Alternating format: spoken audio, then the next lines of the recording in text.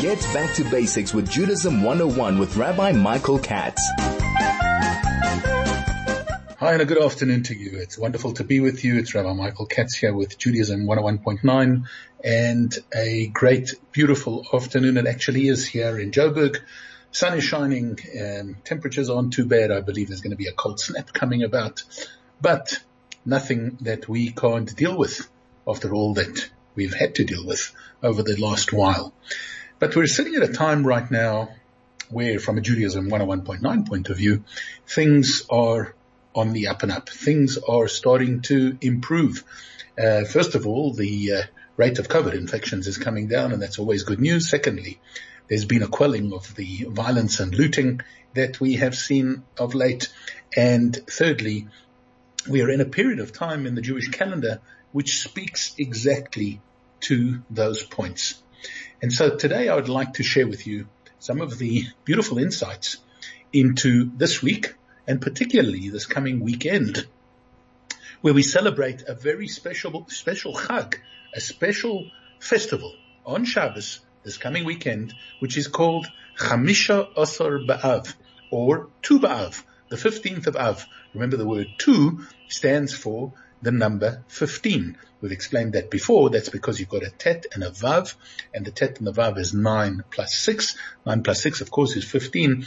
And that's in order to avoid saying Hashem's name, because if we were to follow the yud plus the letter, like a yud plus aleph is 11, a yud plus bet is 12, yud plus hey would be 15, and that's one of God's names, and we're not allowed to say that. So, Tu B'Av, Chamisha Asar B'Av, coming up on this Shabbos.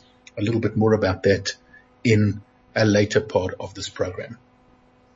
But let's just look back at Jewish history for some incredible things that occurred on this date in Jewish history. And of course, I'm talking about the 12th of Av. Today is the 12th of Av, the 12th of Menachem Av. Remember, it was Tisha B'Av, the 9th of Av, on Sunday, which makes today the 12th. What happened on the 12th of Av? Number one is in 1263, there was the famous Nachmanides disputation. Now, what happened here?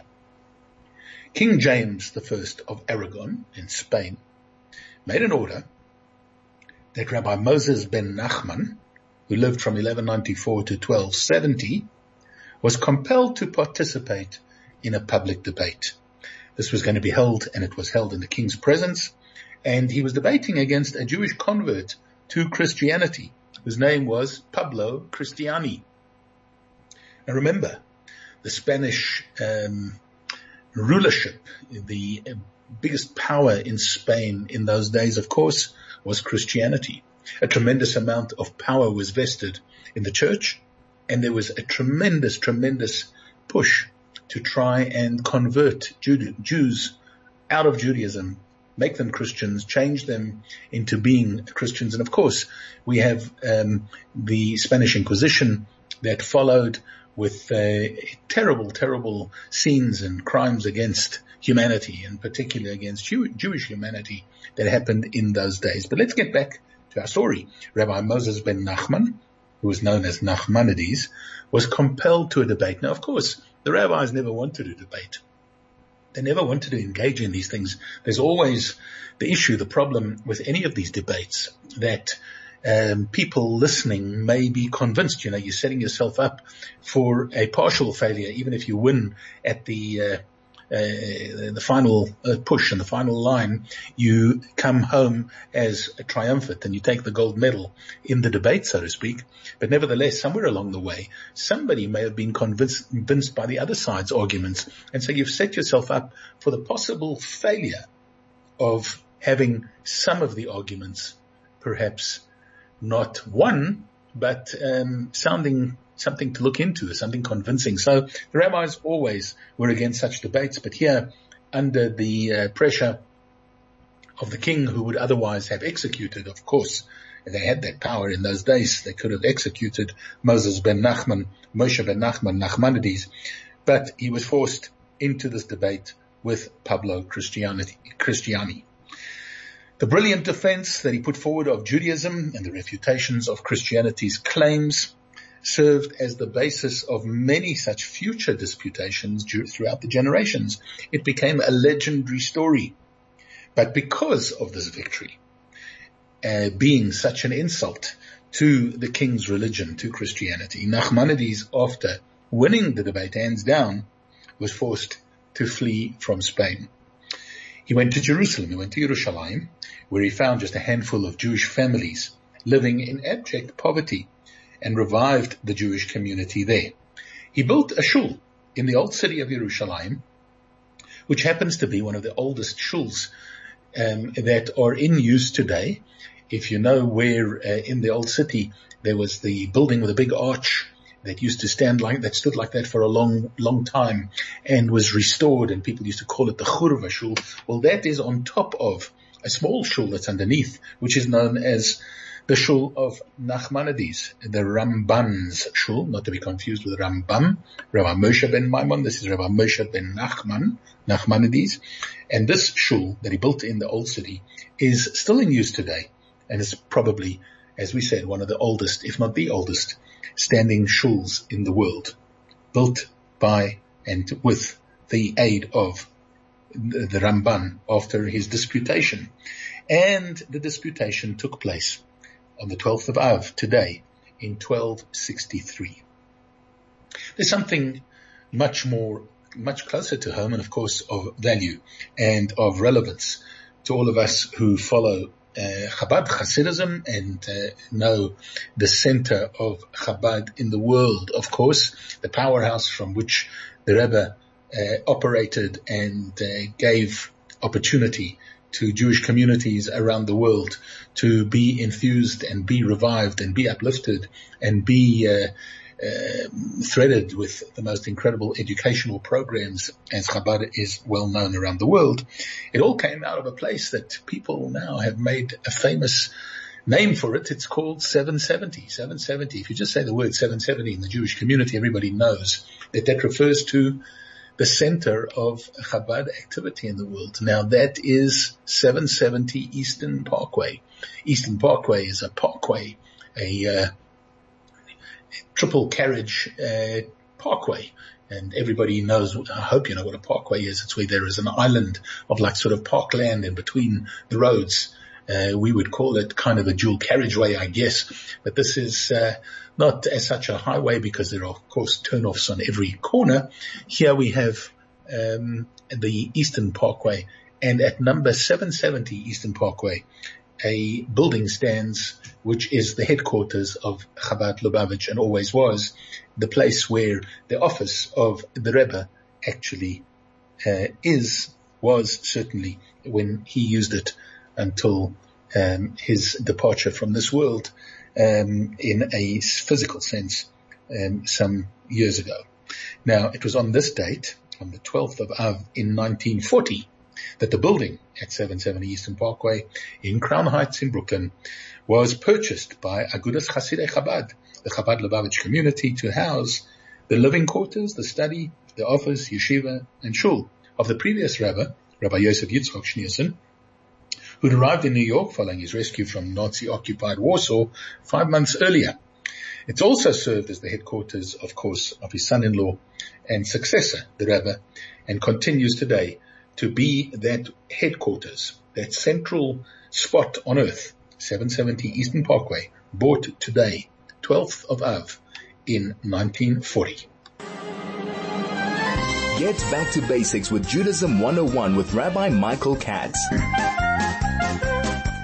There were many things that happened on the 15th of Av.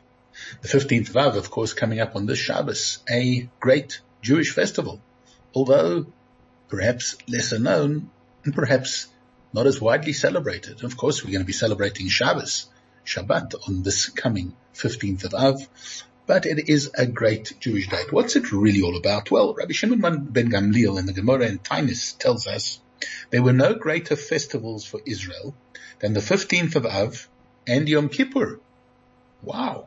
Compared to Yom Kippur, a great and wonderful day compared not just to any one of the Chagim, not just to any of the festivals, but to Yom Kippur.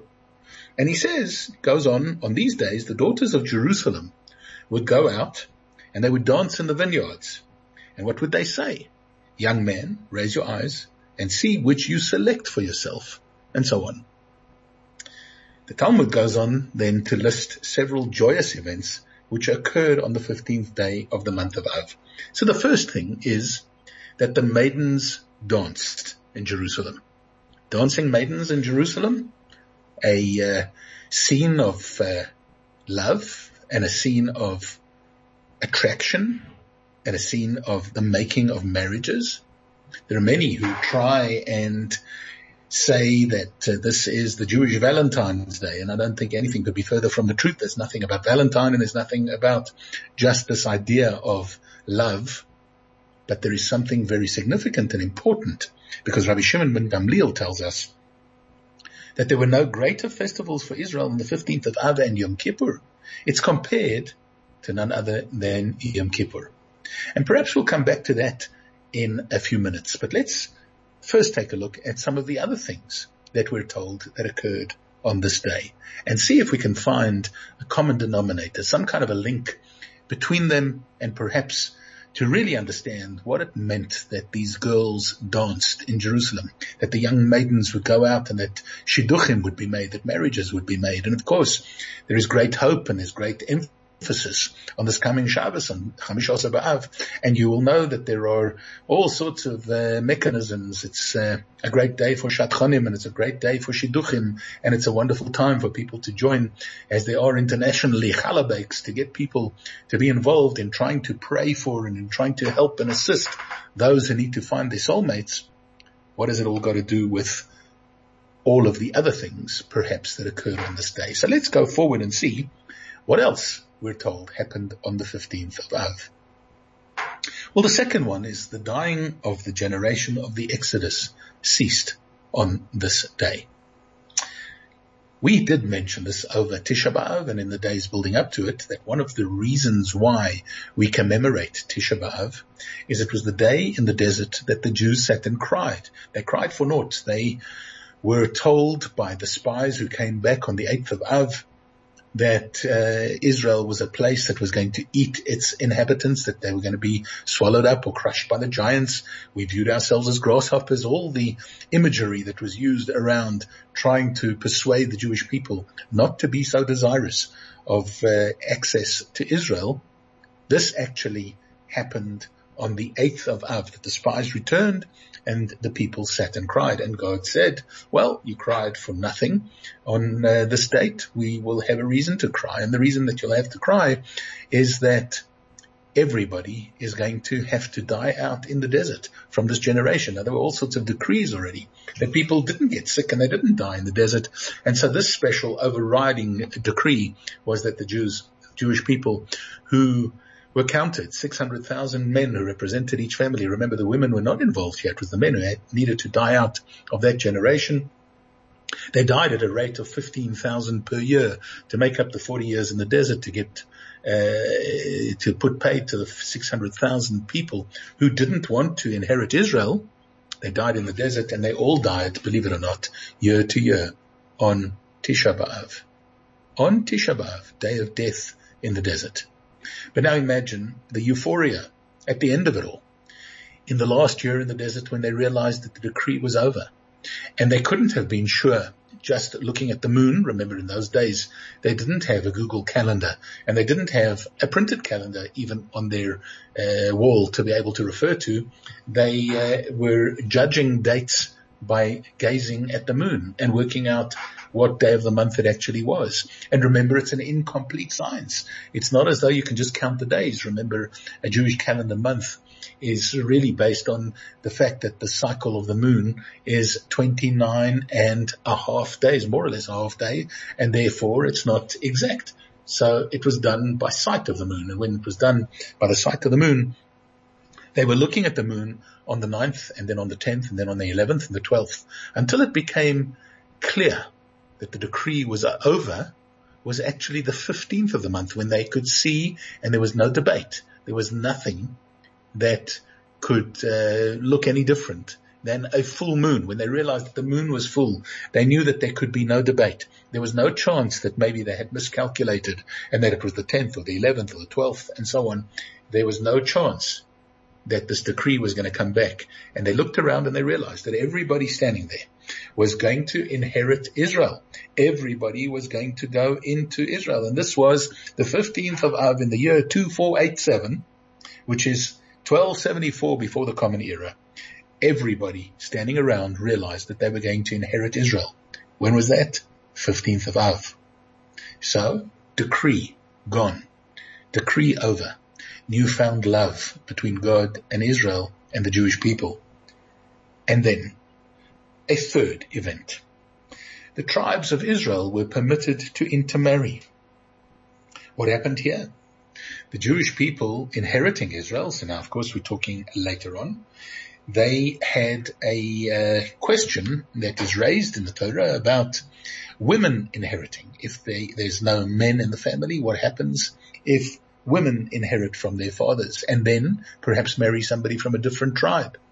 Well, God actually proclaimed that women could inherit in a case where there were no men that could inherit in the land, because remember, this was all tribal and you wanted to keep it tribalized.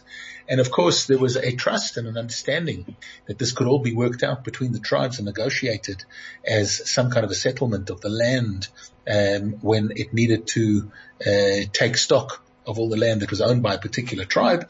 But what happened if a woman married somebody from a different tribe? They would own land within another tribe's land.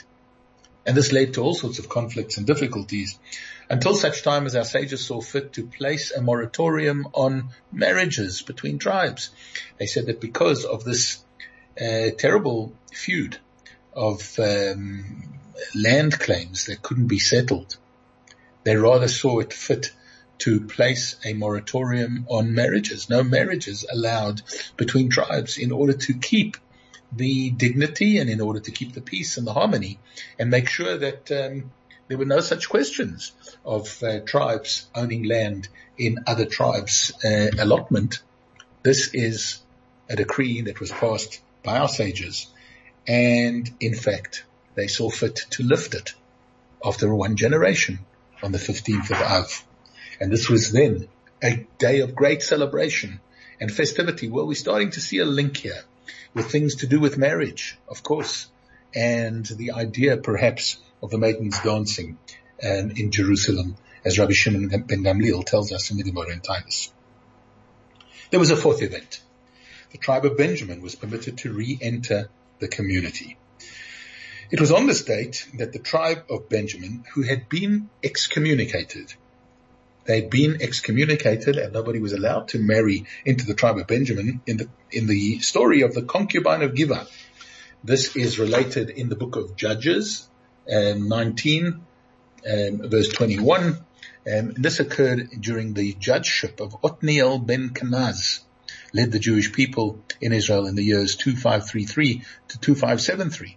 In other words, 1228 to 1188 before the Common Era. And here again, they chose the date of the 15th of Av for the lifting of that decree, which ousted the tribe of Binyamin from being allowed to intermarry with the other tribes in Israel. A fifth event that we're told about was Hoshea ben Elah opened the roads to Yerushalayim. Now it's hard for us to get our minds around this one, because when the Holy Land of Israel went through the struggles that it did, we're talking about now 1,000 years or so before the Common Era, and then right up to 797 before the Common Era, there was a division of the land into two kingdoms, and this followed the death of King Solomon. And Yeravam ben Nevat, the ruler of the breakaway northern kingdom of Israel, actually set up roadblocks to prevent his citizens from making the 3 times a year pilgrimage to the Holy Temple in Jerusalem, the capital of the southern kingdom of Yehuda. Now imagine that. A Jewish king, north of Israel, makes a decree that people are not allowed to travel to Jerusalem. And in fact, he set up roadblocks. Now these weren't just roadblocks. that you could negotiate your way through, that you could get around. They were ironclad roadblocks. There was no way through. And believe it or not, they stood for 200 years, and more than 200 years later, they were removed by Hoshea ben Elah, the last king of the northern kingdom. And this happened, by the way, on the 15th of Av in 574 before the Common Era. In other words, 3187 on the 15th of Av. This is when they were removed. A sixth event was the dead of Beitar were allowed to be buried. The fortress of Beitar was the last holdout of the Bar Kokhba rebellion. We spoke about this rebellion before, and when Beitar fell, which was on the 9th of Av, that's when we referred to it, on Tisha B'Av, in the year 133 of the Common Era, so going back 1900 years or so, Bar Kokhba and many thousands of Jews were killed. The Romans massacred the survivors of the battle with great cruelty, and to add insult to injury, they wouldn't allow the Jews to bury their dead. When the dead of Beitar were finally brought to burial, that was the 15th of Av in the year 3908, in 148 of the Common Era. And it was due to this, actually, strangely enough, that we added in a special prayer, Hatov V'Hametiv, was added into our Birkat Hamazon, our grace after meals, in commemoration of this great event. So Birkat Hamazon, the bracha Hatov V'Hametiv, is added in because of the 15th of Av in the year 148 of the Common Era. Finally, it was known as the day of the breaking of the axe. Now, when the temple stood in Jerusalem, the annual cutting of firewood for the altar was concluded on the 15th of Av. And this event was celebrated with feasting and rejoicing, as is customary whenever we complete something of a holy nature, and included a ceremonial event called the breaking of the axes, which gave the day its name. Now, I think you can see that there is a common theme. The idea of breaking down barriers, the idea of getting back to where we should be, the idea of some kind of a rebirth, a rejuvenation, the idea of marriages, the idea of coming together and building not only families, but building the entire strong strength of the Jewish people per se.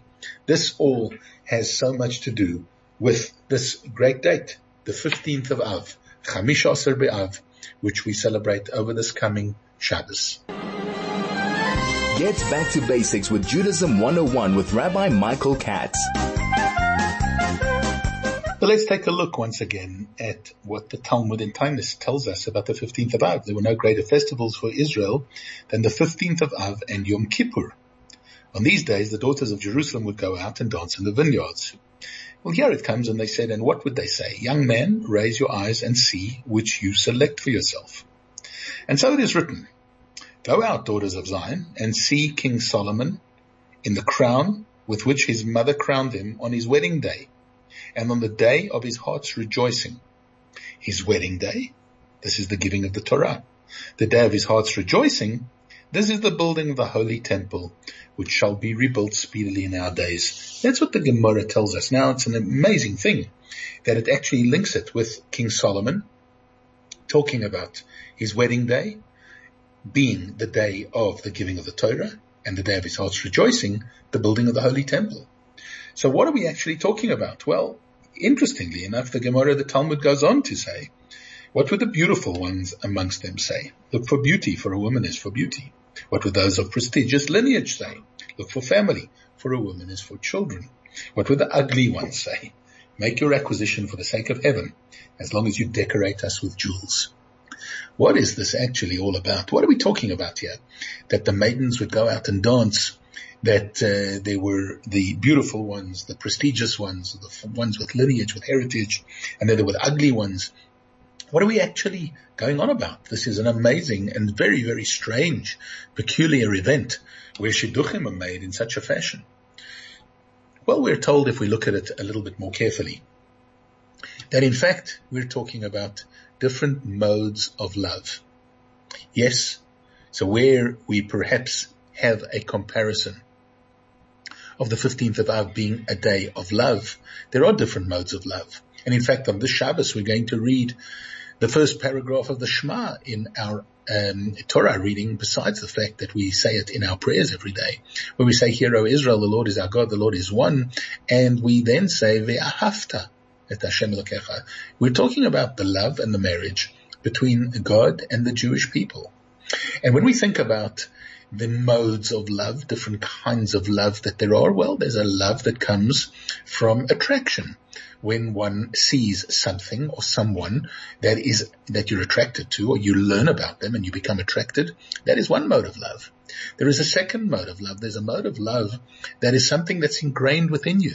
You know, we're told that from Avraham Avinu, from Abraham, our forefather, we have an innate, integrated kind of a love that we can show for the Almighty that comes from somewhere deep in our souls. It's not dependent on God performing in a certain way or showing us his greatness.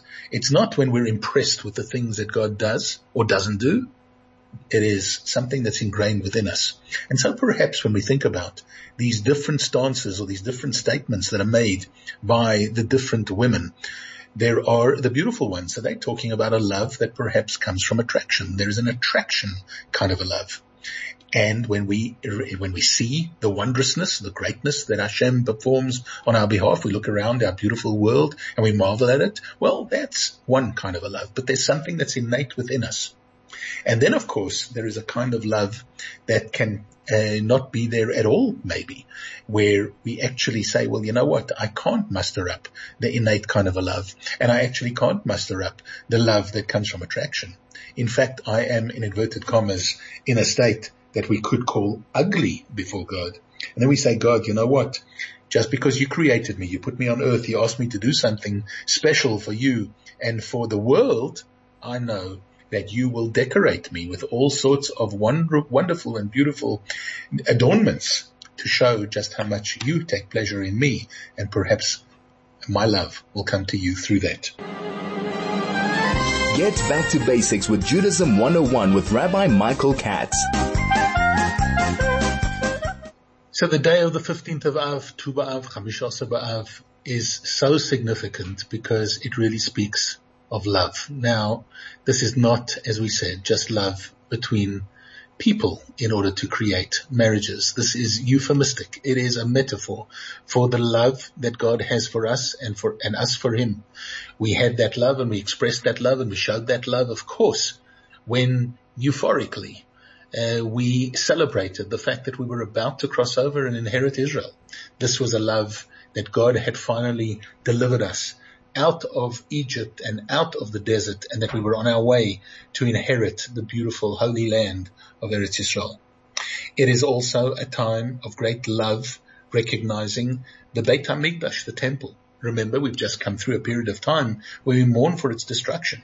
But as we move away from that and things start turning into a more positive light, and we're no longer just bent on thinking about destruction, depression, sadness, and so on, we can really turn to a great depth of accumulated love that we can express in the ways of understanding that we can do something by loving God a little bit more, by loving our fellow man a little bit more, to build one brick at a time in the spiritual realms of kindness and goodness that we need as a foundation for the great structure of the Beit HaMikdash HaShlishi, the third temple, which is waiting to descend. And as we move away from the 3 weeks in Tisha B'Av, and we move to a period of time of great love, even if we cannot muster that deep-founded, unique love that God has implanted within us from the time of Avraham Avinu, of Abraham, and we cannot perhaps see around us anything to gaze at and realize the incredible power that Hashem has put into making a beautiful world and giving us all the wonderful things that we have. We can just say, Hashem, you know what? We've been here for you. We have been around for so long, and we've been doing what we've been doing for so long as Jews, as adherents to your faith, as people who have followed and praised and loved you. And we've said the Shema Yisrael as a dying wish on our lips, as many have gone, unfortunately, to their deaths. This is something that we're prepared to not only live for and to die for, but it's something that we want to continue to express at every possible moment of our lives. So if that's all that we have, Hashem, please shower us with adornments. Look fondly on all the wonderful things that we've done, and make sure that this 15th of Av, which is going to be on this coming Shabbos, we turn from a time of sadness into a time of great joy and great love. And we look forward to being back with you again next week, same time, same place, with another exciting installment of Judaism 101.9. Take care.